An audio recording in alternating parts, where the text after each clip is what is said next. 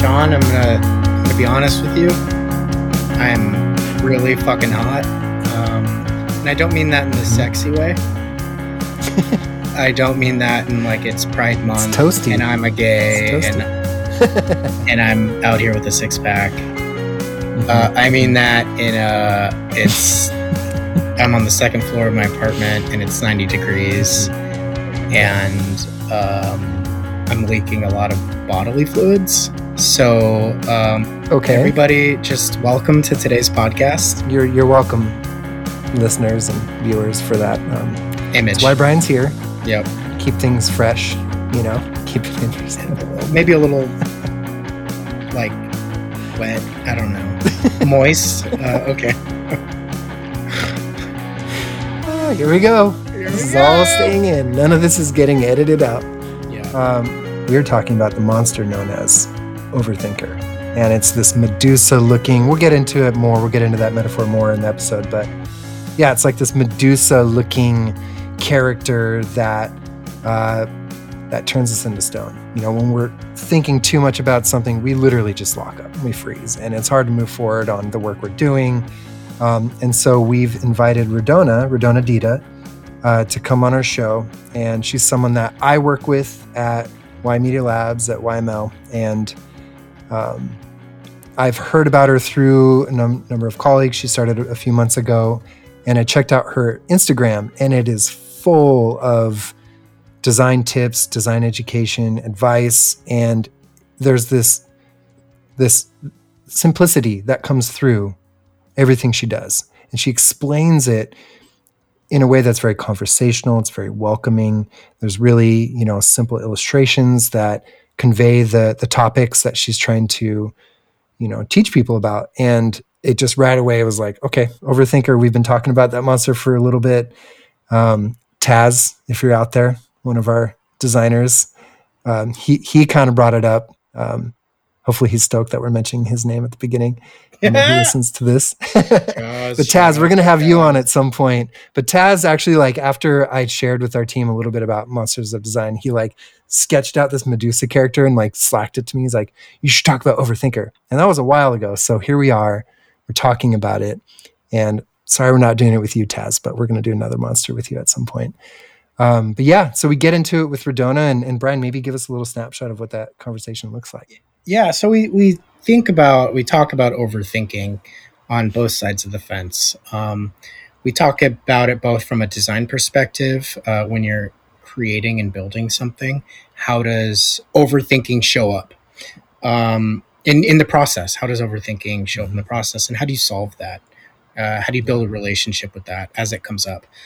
We also talked about overthinking on the user side of things. So when you create something, what happens when you create a product that causes the user overwhelm and overthinking and that. So it's a great, a thoughtful conversation. Redona has a lot of valuable insight. Just some really cool nuggets that I'm just going to be chewing on for a minute. And then we wrap things up in the typical monstrous fashion by talking about our 3 favorite monsters. And Redona's has one of my favorite monsters. Yeah, so we'll save that. Save that one. Yeah, it's great. Yeah. Should we just should we get into it? I think let's get into it. Let's do it. Here we go.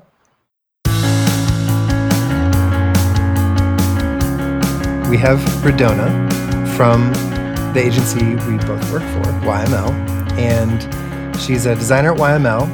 I was actually recommended, she was recommended to us because she just started about 4 months ago or so, and I haven't actually met her, so this is the first time we're meeting by a couple other colleagues at YML. They're like, you have to talk to her, she's so interesting, and they turned me on to your Instagram feed, and there's just so much wonderful design information, and Brian and I were just like, we got to talk to her. But I think before we really dive into anything, just curious, what are you doing at YML? Maybe a little bit about your background, kind of how you got to this place where you're currently at in your career. First of all, thank you so much, John and Brian, for inviting me. I'm so excited to talk here today and share my experiences and also have this conversation with you. It's amazing. It's an amazing opportunity. I was born in Albania. It's a small city in East Europe, but I have traveled a lot in my life. So I started to travel since I was a little kid, and I lived in Germany, and then I spent most of my childhood in Italy. So I think that my home is Italy at the moment. Awesome. So yeah, I'm a little bit. I was a little bit everywhere. Yeah. Then I studied. I was in high school. It was an artistic high school, so I was drawing a lot. I loved, art and everything. And when I finished my high school, I applied for graphic design, and I have a bachelor degree in graphic design. But at that time in Italy, it was, people were searching more for web designers instead of graphic designers. So I want to be, I want to work, to design covers for books. And I was like, oh, maybe I should switch to web design. I'm not sure. Yeah. So I started to work as a web designer. And that is where my career started in the digital, let's say, world. And I started to work in Italy. Then I had an experience in Dubai. I lived there for 3 years. I worked for a company where I was mostly doing some brand stuff, but also digital website and app. And then I moved back to Italy again. I tried to open my own agency, but it was really difficult. And maybe I had a little experience to start my own agency. So I went back to work in a digital agency, and I was there as a senior designer. I was working mostly with marketing materials. So that is where I started to understand a little bit better social media, Instagram and Facebook, and how they work. And from there, I moved to the US, and now I'm here. I'm working for YL as a product designer. And this is a little bit of, my career. It started 12 years ago. So yeah. Right. And what was it like making that? Oh, go for it. Yeah. Well, I think I was going to ask the same question. Probably the same thing. Yeah. Like what? So you're in school, you're drawing, you're exploring this visual artistry. What drew you specifically to design? I mean, I don't know. It sounds like a weird story, but when I was 6 years old, I was watching Sailor Moon. It was my favorite. Oh, yeah. Cartoon. Good decision. That's awesome. Yeah. I mean, the 90s, Dude, some of the best cartoons came from the 90s. Yep. Some of the best everything came from the 90s. Exactly. Yep. I was drawing the characters, all the characters I was drawing, all of them. And every time I was making those characters even better. So I think it started there. It started there because I was alone at home. My parents, they were working a lot. So that was my me moment. I was also, playing a lot with Super Mario and a lot of, Nice. with my Nintendo, but still that was my first passion. So I started to draw a lot. And my father, he didn't want me to go to an artistic high school. He didn't. What did he want you to do? He was like, you should learn languages. Languages will give you the world. And he's right. I mean, the more languages you know, the more opportunity you get, right? But I was like, no, I want to pursue my passion. I'm an artist and I want to become an artist. So yeah, it was a very hard fight, but I did it. Oh, awesome. Yeah. And what brought you from, it looked like, and you're doing a lot more of the, like you said, print and stuff like that. What brought you from that world more into the, not just web, but product design space? I think the difference is that when you are at school, you have, different projects. They are similar to real life projects, but they are not real. And so you don't, let's say, have that relationship that with colleagues or with the real situation, with the real problems, in the real world. So I went, I went and visit once, I'm not sure how it's called, like a place where they print a lot of, covers for books. And I figured out that that was not what I was going to do, because I was a junior at the time. I was like an entry level. So I was not the art director that was going to say, hey, this is the cover that we're going to design today. So I was doing more like, imagination and all that stuff that was boring for me. So I was like, maybe that's not the right job for me. So I will try web. And web, it was very fast. It was like, at that time, I started in 2012, and we just started to understand Bootstrap and responsive websites, and it was like the beginning of let's say of mobile, people using more mobile instead of desktop. So it was like very fast, a fast, let's say, industry instead of print. So it was like, maybe I can go there and try and see, and maybe I can change later. But at that moment, I found that digital was the better, let's say, opportunity for me. Also, there were more opportunities, let's say, also for job applications. So. Yeah, for sure. Yeah, I worked in print for a while too, at actually a construction equipment manual company, doing a lot of layouts, like one of my first design jobs, like tractors and stuff like that, and all these different. So I was doing all these like hardcore layout, like very boring. And then I ended up at a magazine doing ad design, but it was very much in that print world. And I'd had the same experience. Like once starting going to that digital space, a lot faster pace and a lot more like feedback. Like you can do something, get feedback right away, and you can kind of continue to iterate. So I see what you're saying. Exactly. Big difference. But the positive thing is that print gives you that, the basics where for the web, also for the digital, because we design right? We design with the rules of what print gave us. So it's good to know also those things. Totally. It's so fascinating to hear. I am not a designer by trade. I am more a writer. I work with designers. So it's always really fascinating to hear how designers moved through their sort of, journey to getting to where they are now. I didn't really think about, starting with something like print where you can learn the basics and it's a different kind of workflow and it's not as maybe nimble and responsive as digital.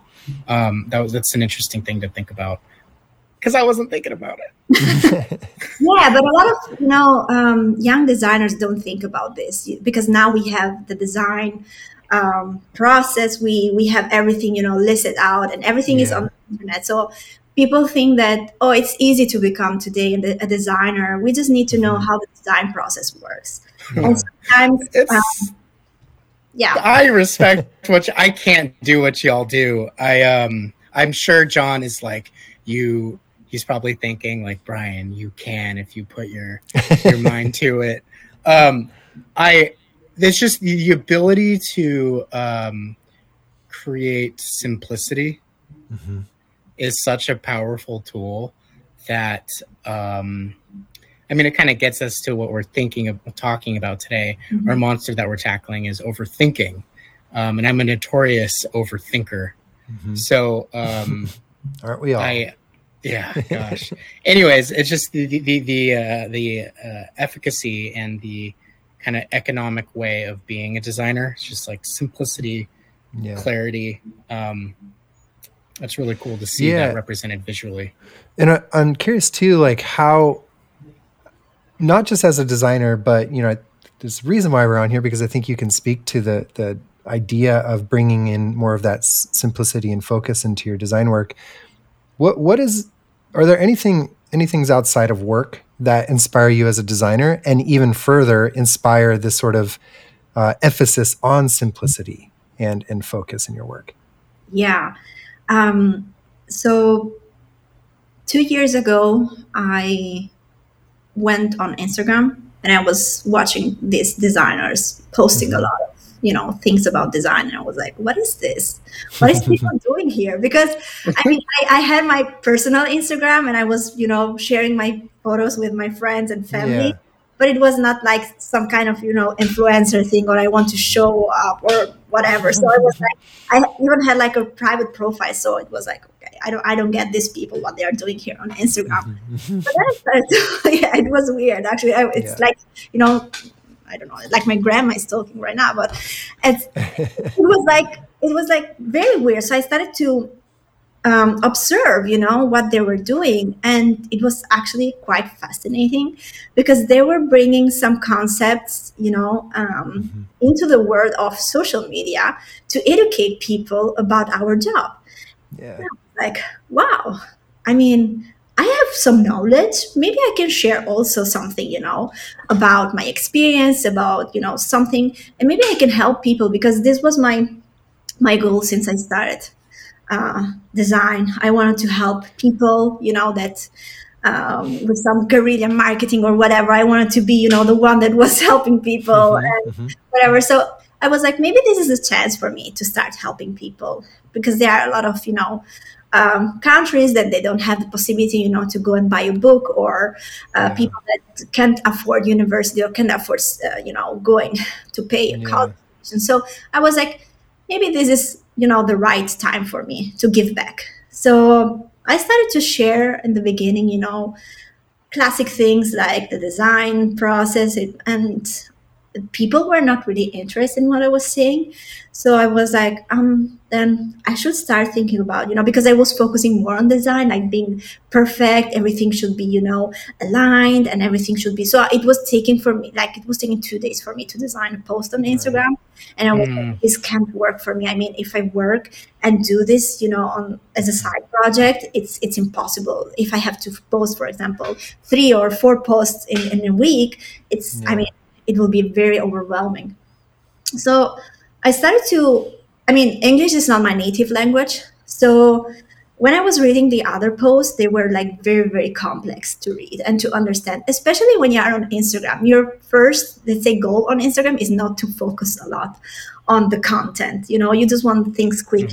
So I was like, maybe I should start, you know, eliminating that you know, friction where I don't want, you know, to read something long.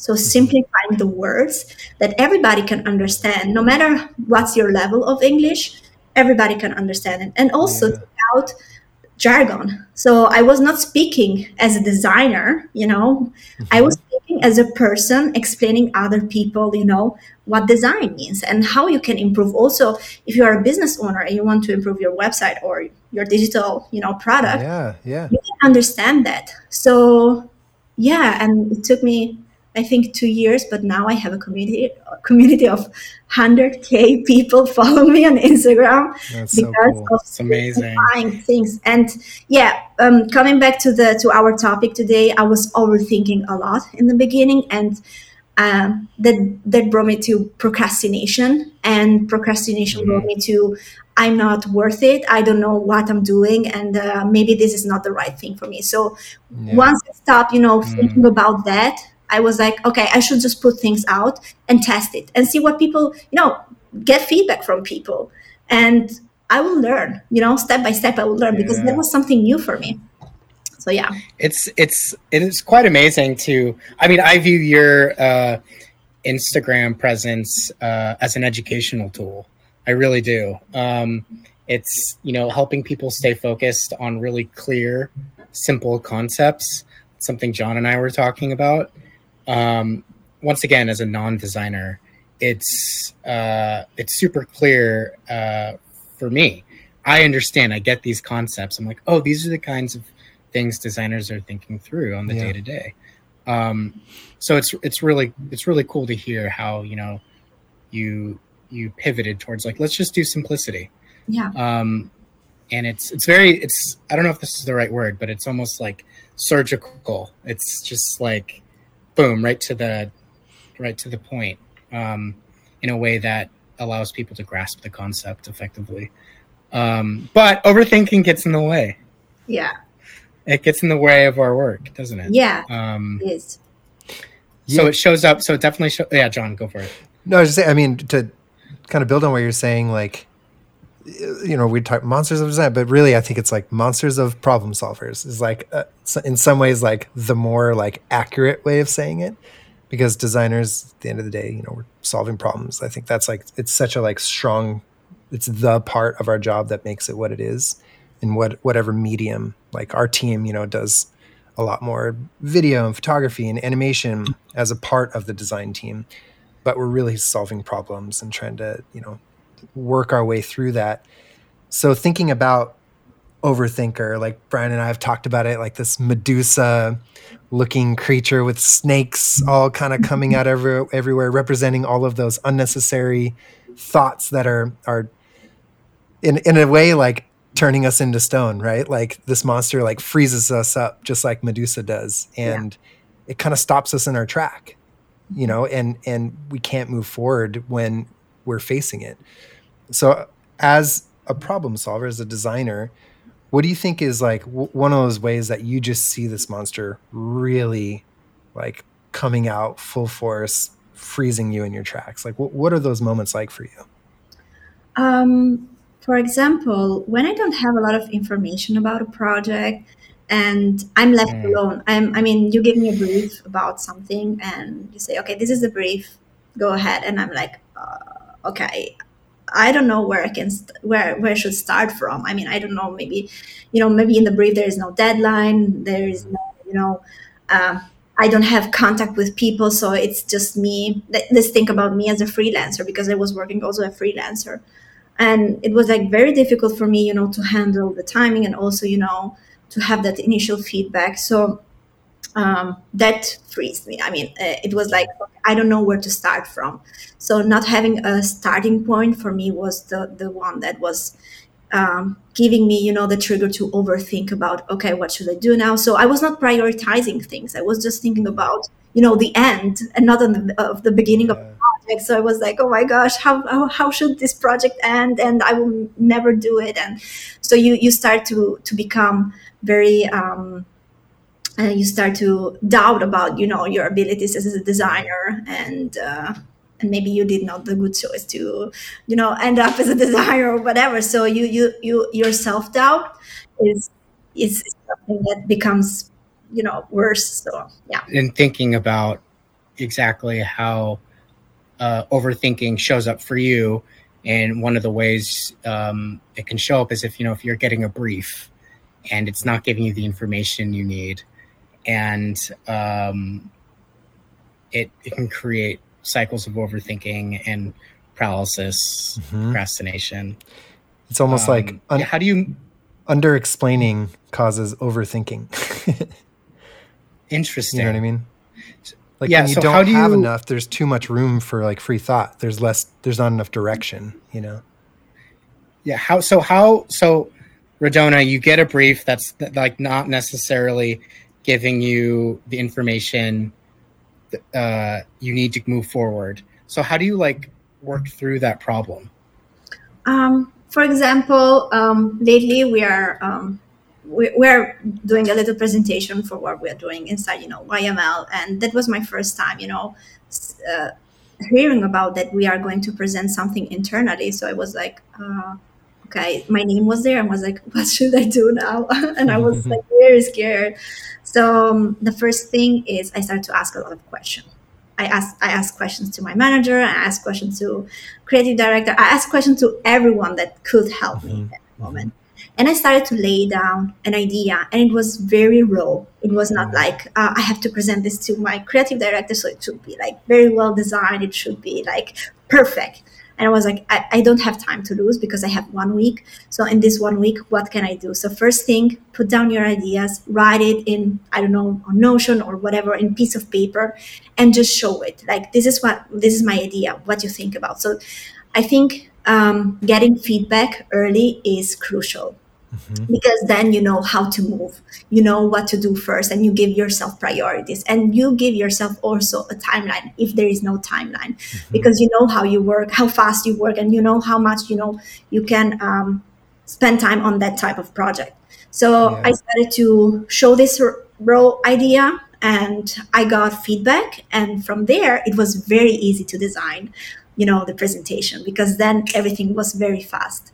So this is how I do it. I ask a lot of questions in the beginning. If I don't have information, I put down a raw idea, and then I start, creating everything later. Yeah. Cool.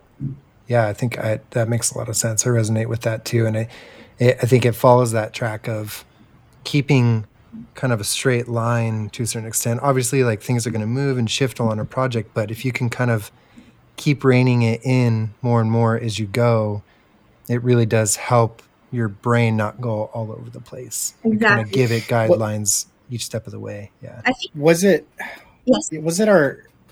our scope creep episode that we were talking about the funnel? Yeah. Funneling it, getting all the big questions out. I'm doing like a funnel thing, by the way, but you can't see it because the camera's narrow. So I was doing like a big wide hands, but the camera cut it out. But getting the bigger questions out at the beginning and refining as you go. Yeah. That's super effective. I think that once we start prioritizing, it's like this is the same thing when we start designing features, for example, for a product. It's the MVP, the minimum viable product. So what is the one thing that we want people, to interact with? What is the one thing that we want people to focus on? Focus on that one thing first, and then keep the rest for later. This is my mindset at the moment. Like I focus on that one thing, I do it, I create it, and then I get feedback, and then I start implementing the rest later. Totally. So how did you land on this approach? This kind of realization, right? It's on the one hand, it's simple, and on another hand, it's revelatory, and we get there by kind of not doing it at first. That's how I am. But like, can you walk us through before you landed on this like really clear strategy, like what did overthinking look like for you in your work 5-10 years ago? I was first of all, I needed someone when I started, for example, working as a designer. I needed someone to organize my time.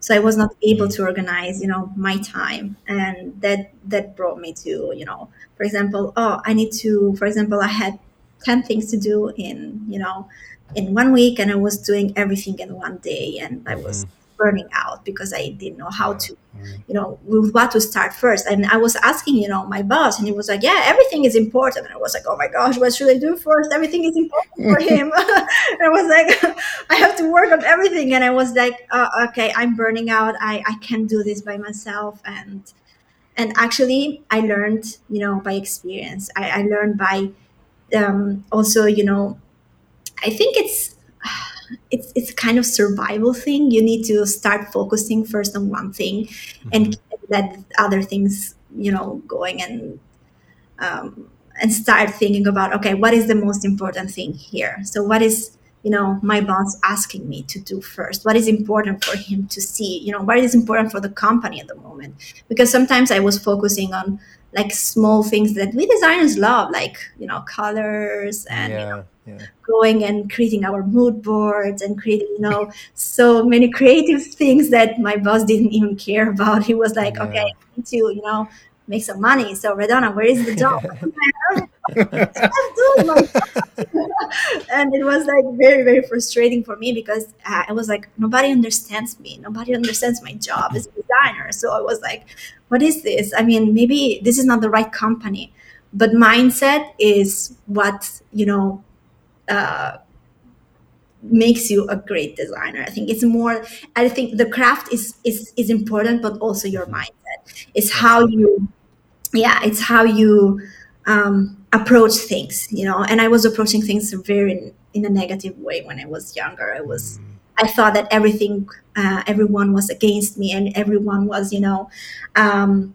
judging me, criticizing my job, and they were not the experts. I'm the expert. So it was, This is the truth. So I think a lot of designers can, I myself included, relate with that, because you kind of get into it and you're like, who are these people? They don't know what they're doing. They don't know what, blah, blah, they're blah. not designers.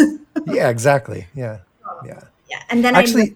Go No, ahead. I don't want to cut you off. What were you going to say? I learned to share, my ideas. I learned to get feedback also from non-designers, and that helped me a lot, to understand, to understand what is their priority, so we could help each other. It was not only me, it was not Redona and her ego, but it was Redona and the team, so it was different then. Totally. Yeah, I think you brought up a little bit in that, the emphasis on the user too, and Brian and I were reading the article that you put out in Medium about looking to the user, looking to ourselves as users, Yes. not really trying to blur that line a little bit for good reason. And how does, as a designer, not just thinking as a user, but realizing you are one too, how can that be a tool to help you move past this overthinking monster? So when I wrote that article, I know that it's very, very controversial, and some people start to hate me about that because, oh my gosh, never say that again. You are not the user. I'm like, yeah, I know.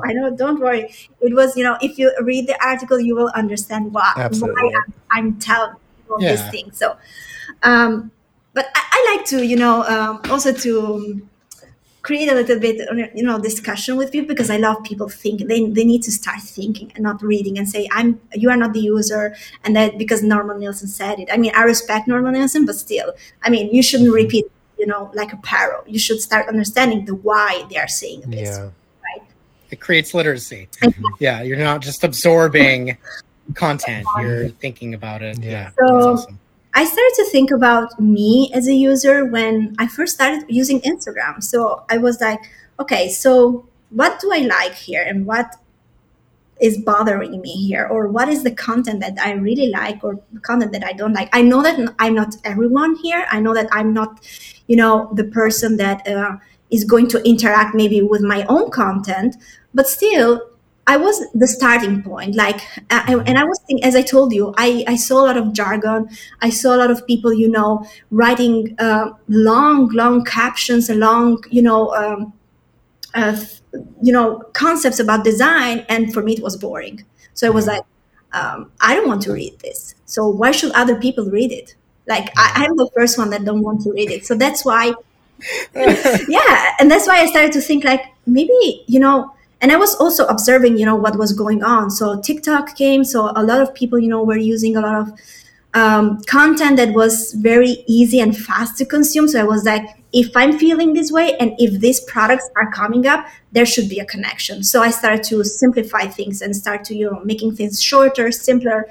And this is where my success started, because I was thinking about, is it something that I will use? Is it something that I will, read? Is it something that it's, that was my starting point, but now it's not anymore. So this is how I came up with the problem, because I didn't have resources, I didn't have people to ask for. So it started from an idea, from an assumption, and it was my assumption, and I started to test that assumption. So that's interesting. Yeah, totally. And it's interesting because I think, the concept of designing empathetically or empathetic design, when you hear that word, it's like feelings, it's touchy-feely, emotional. But I think it doesn't have to be just that empathetic. It just means I'm trying to put myself in the shoes of the people I'm designing for. Exactly. Doesn't really always have to do a lot with emotions on that level, but it can just be what would I like to use? And I think that's a really good perspective, because I think the pushback can come from well, no, you can't think like that because you have to just think about them. Otherwise, you're putting too much of your own thoughts into it. But I think what you just touched on is, if you don't do that, you don't have anything to test. Of course, you're going to test it, but you have to start somewhere. And starting somewhere that feels personal to you is good, because it gives you something with a lot more depth and nuance to test. Otherwise, you're testing something that might just be well, in the past, people like to do things this way. But you might have a better starting point by just kind of reaching in and being how would I navigate this website? How would I book something through this website? How would I sign up for this on a website? What would that path be like? What would that user flow be like that I would enjoy? Then you can test it. And then you can internalize the feedback a lot better, because it's so ingrained in your own psyche of how you'd want something to flow, Exactly. I agree. One of the things too that process got you, and we're here talking about overthinking, and We talked a little bit about it from a process point of view. But Radona, it looks like, your journey in getting to where you are today, using your Instagram presence as this educational tool, and talking about simplicity for users, what it does is it lessens the amount of time the user is overthinking when they're engaging with the product, because overthinking occurs on both sides of the fence. Yeah. So, you talk a lot about this on your account, where this idea, I actually didn't know this law. Apparently, this is a very common thing among designers. Hicks law, when there's too many options to choose from. Is that correct? That describes a process of overthinking in users. Yeah. Can you talk a little bit more about, solving for that, solving overthinking in users? Yeah, as I mentioned also before, so let's tell you about my process when I create content, for example. Okay. There are a lot of things that we can tell about, that we can talk about also in one post. I don't need to, break a concept in, 10 pieces, for example. So what I do is, I know there is a very broad concept that we can talk about, like design. And we have sections where we can talk about color psychology, we can talk about shape, we can talk about research, we can talk about information architecture, we can talk about content strategy. Mm-hmm. And inside all of the sections, we have other sections we can talk about. And I focus on one topic, and from that one topic, I start to slice it in different pieces. And I can, one day talk about just, how you overwhelm people, for example, Hicks law. And it's just one law. I'm not talking about a lot of things. I'm just talking about one thing. That was what I was saying before. If you focus on one thing, everything becomes easier. So I start with one small thing, and I give you, and here comes back my cover design, where I restarted, to design covers also for my first slide of Instagram. That was the most important thing for me. It was like, okay, so how should I, tell people to stop here and read this, because this is something that they might need, or, feel that it's useful for them. Yeah. So that was my first, you should stop here and read, because this might help you. And then I was, introducing them with the conversational, let's say, way of talking. It was not like, okay, I'm the teacher, I will tell you what to do, this. So I was just introducing them to my world. So, hey, do you know what? Why you are, doing this thing wrong is because I'm telling you that based on my experience, this is what I show. So I become visual. So instead of words, I put images. Mm-hmm. It's just little text. And then everything goes into the final piece, is where I give you like an overview about what we talked before.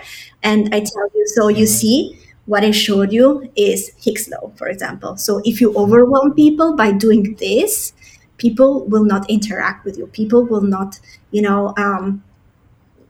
use your website or whatever, because they will feel overwhelmed, and you will not get the chance to talk to them, for example. And this is how I put also examples of things that I'm doing, for example, on Instagram. Like in the caption I write, for example, once you land to the last slide, don't ask people a lot of questions like, did you like the post, share the post, or whatever, comment here. So you are giving them a lot of triggers. So what is the one thing that you want people to do? Just focus on that one thing. And maybe you can, if you want to communicate something else, you will do it with the next post. So yeah, my concept. Don't try to say everything in one post. A lot of people try to say everything in one post. They want to put a lot of information for people and say, this is valuable for you. I'm giving you so much information. And they realize that people don't interact with that, because people are a little bit, lazy, and they want things fast. They want things, That's me.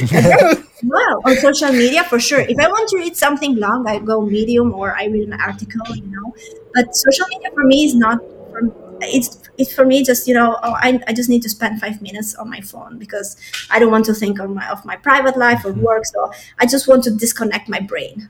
And disconnecting your brain doesn't mean overwhelming my brain. So if I feel that something is overwhelming me, I will ignore it. I have a question for you, Radona, and for you, John. Honestly, for the designers in the room, how do I even ask this? So, in thinking about web design, in thinking about creating a user experience for users that is simple, that does not overwhelm them, is this like a recent trend in terms of like really dialing in to what a simple experience looks like? Or is it's not recent, it's still being worked out? Like when I look at a lot of websites or product stuff, I'll get overwhelmed, I'll overthink, I don't know where to go. I guess my question is, how has this simplicity, this user experience simplicity evolved in web design the past 5-10 years? I think the reason why we are simplifying things is because we are bombarded by a lot of information nowadays. We have a lot of media. We have we can watch TV. We can we have our phone. We have our computer. We have a lot of things that we are surrounded with, and we don't know what to. I mean, I have Netflix, and sometimes I watch it on my computer when I'm in my bedroom, and sometimes I watch it on my TV, and sometimes I just don't want to go on Netflix, and I'm just will scroll on reels because sometimes I spend 1 hour just watching reels just because I don't know, so addictive. I don't know what's wrong. Yeah. But anyway, I think we have a lot of information out there, and that's why we are trying to simplify, that information, and especially on web. We wanted to show a lot of things in the beginning because we thought that showing everything was beneficial for people, and then we understood that maybe not. Maybe we are overwhelming them, and maybe we want them to click somewhere and they are not doing it because they don't see it. It's like it's your brain, sometimes just not seeing those things because you are giving them a lot of information. So I think it's because we are bombarded with a lot of information. That's why we are trying to simplify things. That just clicked into place for me. Yeah. John, what are you thinking? Yeah, totally. Yeah, I think it's interesting because it's a little bit different, but the wave of like maximalism and like design kind of happening. I think when like Dropbox did that redesign, that rebrand, and it was just like all the fonts, all the weights, all the colors, all the different types of patterns. It was really interesting. And I think that happened because there has been a trend of simplicity and like brutalist kind of design that like almost overcompensated at first for a while. And then you saw all this like maximalism happen in design. And that's a little bit different because that's not speaking to like the user experience as much. It's more of like the visual aesthetic. Yeah. But that I don't know if you've experienced this too, but it seems like it was fun and fresh, to see some of that stuff come out. Yeah. But it seemed like the lifespan was really short. And it didn't last that long because I think this through line of simplicity that has happened since like the beginning of time, like whenever things are being designed, you're always looking for that MVP, right? And you're always looking for the most simple way to solve a problem. And I think that speaks a lot of truth, like seeing that wave of maximal just kind of ebb and flow while there's this through line that's current of always looking for simplicity. Why do you think that has held true even through those fads that have kind of come and gone?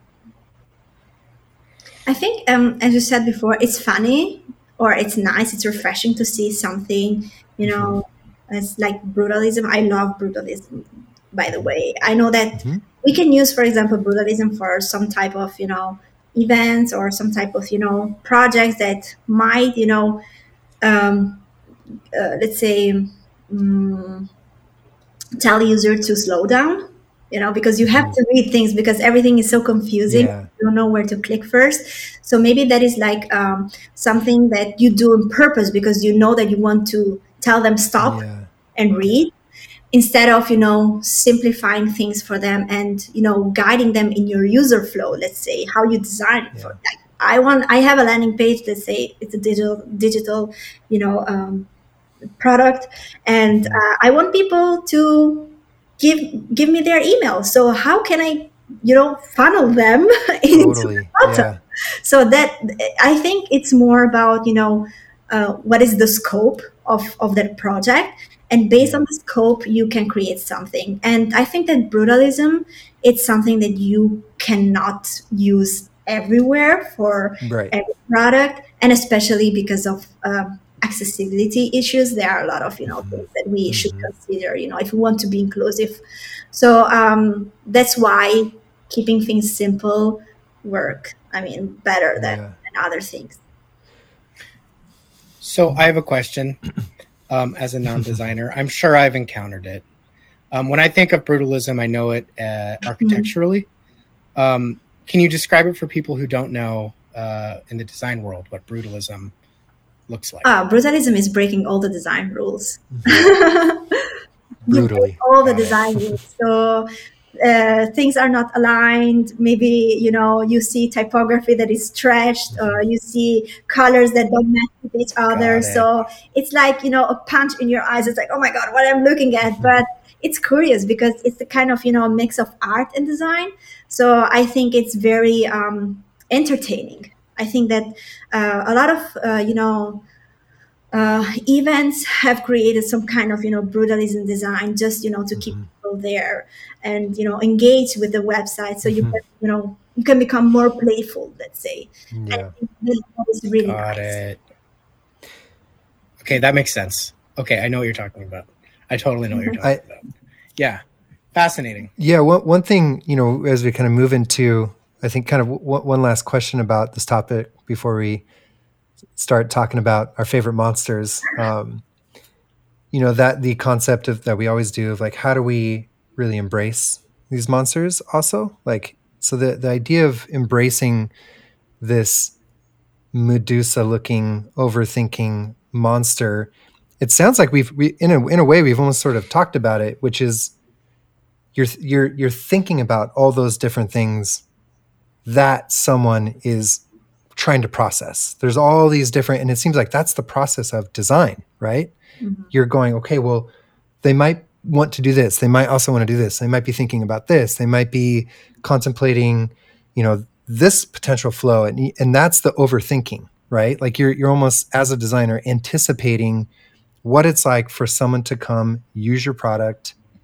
as with overthinker kind of on their shoulder, right? Yeah. And so how do you, when we talked about like that empathetic design, how do you bring that into a place where you're actually really like addressing the fact that all of us are constantly, especially with being bombarded by all these different things, it's probably making us even more of an overthinker, or it's feeding the overthinker monster even more. How do you, the modder, how do you kind of embrace it, and not just kind of like, show the Medusa monster a mirror and turn Medusa into a stone? How do you actually just embrace it and say, yeah, actually bring those thoughts, overthink with me so I can help create that path? How does that play out for you? That's a really great question. I think that the most important thing is to ask questions to yourself. The first thing is, do I really need it? Like this thought that I'm having, is it something that I really need at this moment? And are they things that, can confuse, people in this path, for example? So I think it's more about questioning yourself about if you are doing the right thing or not, and try to eliminate, what is not useful for you at the moment, and keep the things that are useful for you to fight the Medusa, for example, right? So if you think that you need just to hide behind something, and that is the only thing that will keep you alive and will give you time to think about more things, and do it, right? So I think you shouldn't think about the end, like the death, or me as with this monster, oh my God, what will happen is I will just, become a stone and I will die. No, think about, all the possibilities and overthink about that, but focus on one path. So what is the first thing that you want to do? And this is prioritize. Yeah, no, it's interesting. You hit on something that I think it's certainly in my way when we're talking about process. When you skip to the end, right? So let's say you're about to start a project. You skip to the end and you're like, okay, well, like, how am I gonna get there? How am I gonna like deliver this thing and create like a product that is useful? Like, and then, all these thoughts start coming and it just feels so unattainable. But I like how you describe this process of directly engaging with these thoughts and then prioritizing the information. It's a lot better than like going, you know what? I'm overwhelmed. I think I'm going to scroll on Twitter for an hour or, time to watch Star Trek, which is maybe a strategy of mine. I don't know. But I like that idea of just confronting and engaging all of the thoughts and then prioritizing what emerges. I like that a lot. Embracing the possibilities. I think that's like... And you shouldn't be afraid. That's awesome. You shouldn't be afraid. I mean, nothing will... those thoughts will not kill you. I mean, I know that you... I know that you feel overwhelmed. Sometimes it feels like they will. They will not kill you, so you will still be alive and you will be the same person, just with a lot of anxiety. But if you want to hide your way, then start dividing your thoughts, start to simplifying your thoughts, and then everything will become very simple. Totally. Yeah, for me that would look like just writing it out. I don't know about y'all. I'm a notebook boy, so I like to just like. But it's always useless because I can never read my writing afterwards. But just even like the process of getting the thoughts out sometimes is helpful. I'm an art board. I guess it's the same thing, but I just love seeing everything out there. I always related to, I probably said it a few times on this podcast, but I always related to like being a kid. And I used to have this giant bucket of Lego. Like my parents were just like, here you go. It's just like this huge thing of like all the colors and all the shapes. And it was really fun because I would just like, all right, it's time to play. Dump the whole thing out in my bedroom floor as a kid and just start like this bird's eye view. And I'd be able to just look at it, make sense of it and start building things. Whoa. And so still to this day, like that's why I love Figma because it's amazing. You can just get it all out there, start making sense of it. So I think that's kind of my process in a way of like looking at all the possibilities, like looking at Medusa, right? And you're like, I'm not overthinking because it's out here. So it's not in here, it's out here. Yeah. And I can start to say what seems like it's working, what's not, You're looking at all of the snakes on our head. Yeah. And you're like, okay, which one of you snakes is the one I'm gonna go with? Exactly. And you have to like sort through the snakes like it's a bouquet of flowers and you get, this one's hissing at me a lot. I think I'm gonna go with this one. Okay, so now let's change gears and talk about monsters. Unrelated to overthinking, or it can be related to overthinking. I'll start. The monster, it was inspired by overthinking. If I were to personify, we have Medusa. But another alt for me is if we were to personify, oh my God, by the way, what I'm about to say, people of faith, I'm not calling this a monster. Oh, fuck it. Whatever, I'm going to go there. Biblically accurate angels. They're terrifying. They're the monster I'm thinking about. They're a beautiful monster. And they scare me. And they represent the process of overthinking for me because I if you don't know what a biblically accurate angel looks like, just like pause really quick, jump on Google, search biblically accurate angel, It is not a white man with wings and a six pack.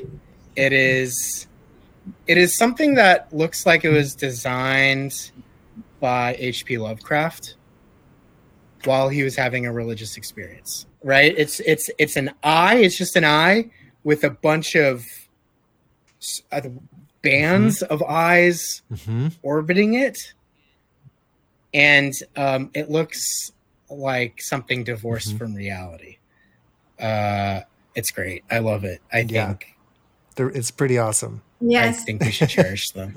They're pretty rad. I think for me, it's catfish. And why it's catfish is because I've been trying to get more and more into fishing a lot lately. And I have like this goal of like I'm getting into it because I want to actually like catch the food I eat and that kind of stuff. And so I'd love at some point to go somewhere where I feel like I can catch like a good sized catfish that would actually be like, very delicious to eat. So it's kind of like this first goal of mine because of where we live in California, and eventually like some trout going up to more the mountains in the area. But anyways, catfish can be pretty terrifying. If you just, again, Google machine, if you type in scary catfish, anyone out there listening, it's another challenge. I'm going to do this right Instantly, you will be bombarded. No, I'm doing with it right now. The most terrifying looking fish.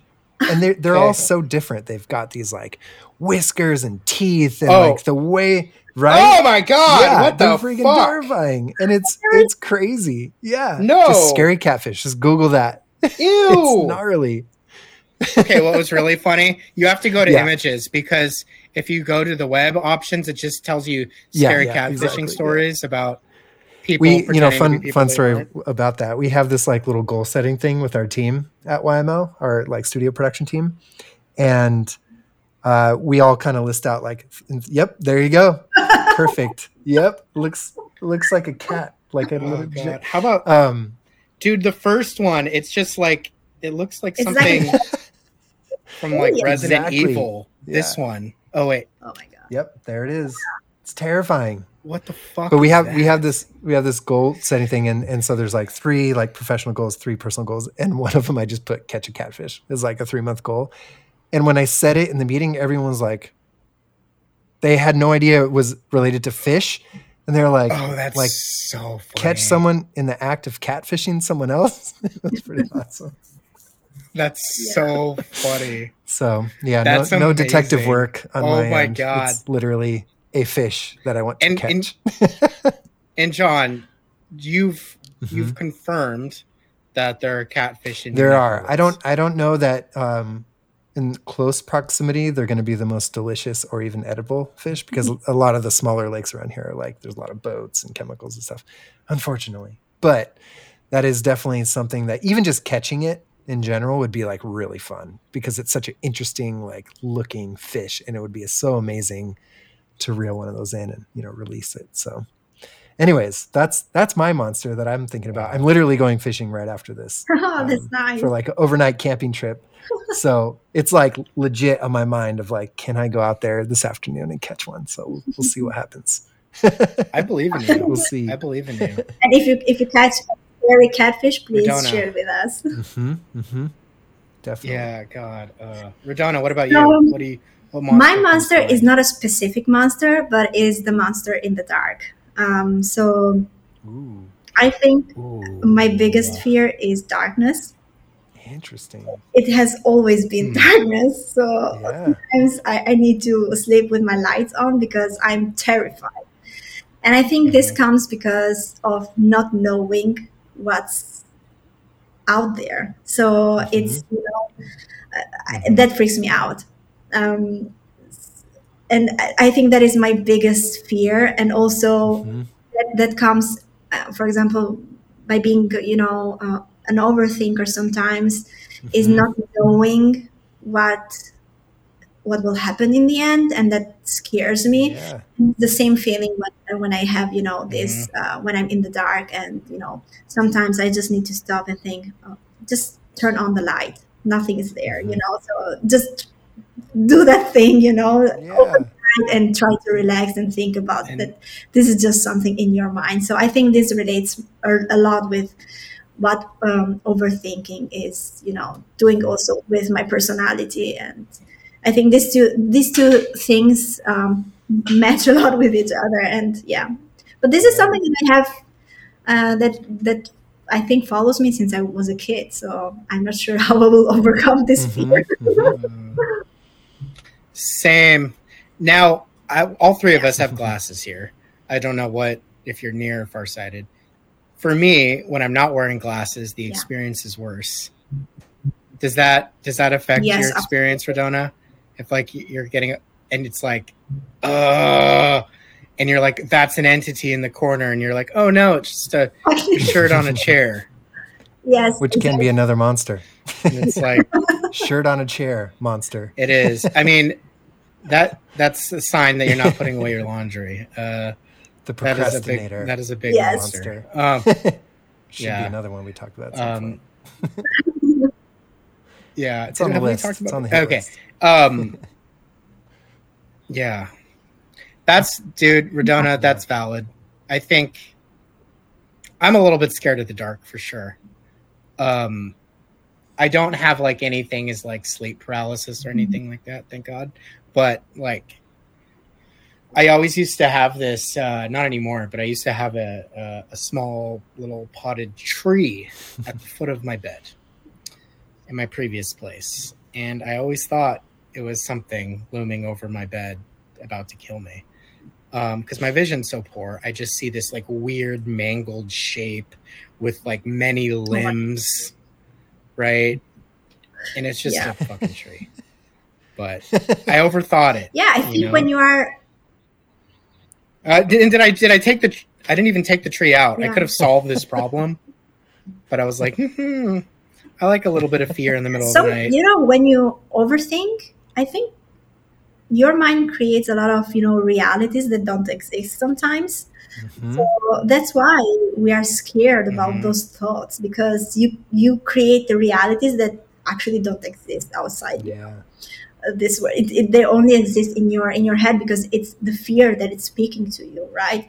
So I think that's why this fear of not seeing, not knowing creates a reality for you to give a sense of what is happening, because otherwise you will be lost, right? Yeah. So that's why.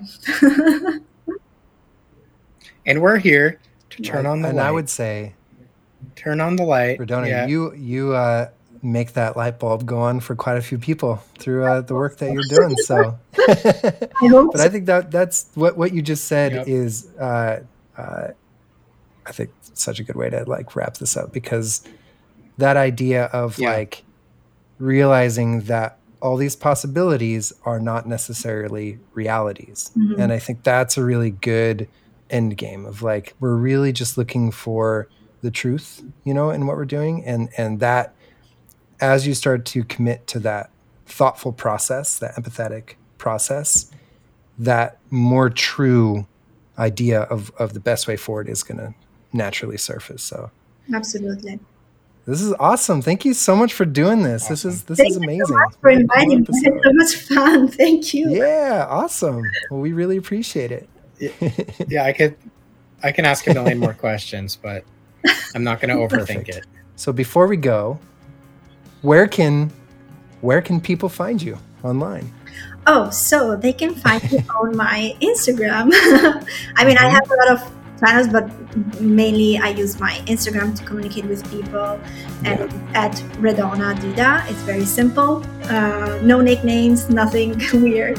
And you can find me there. Yeah. And it's REDONA DIDA. Exactly. Correct? Awesome.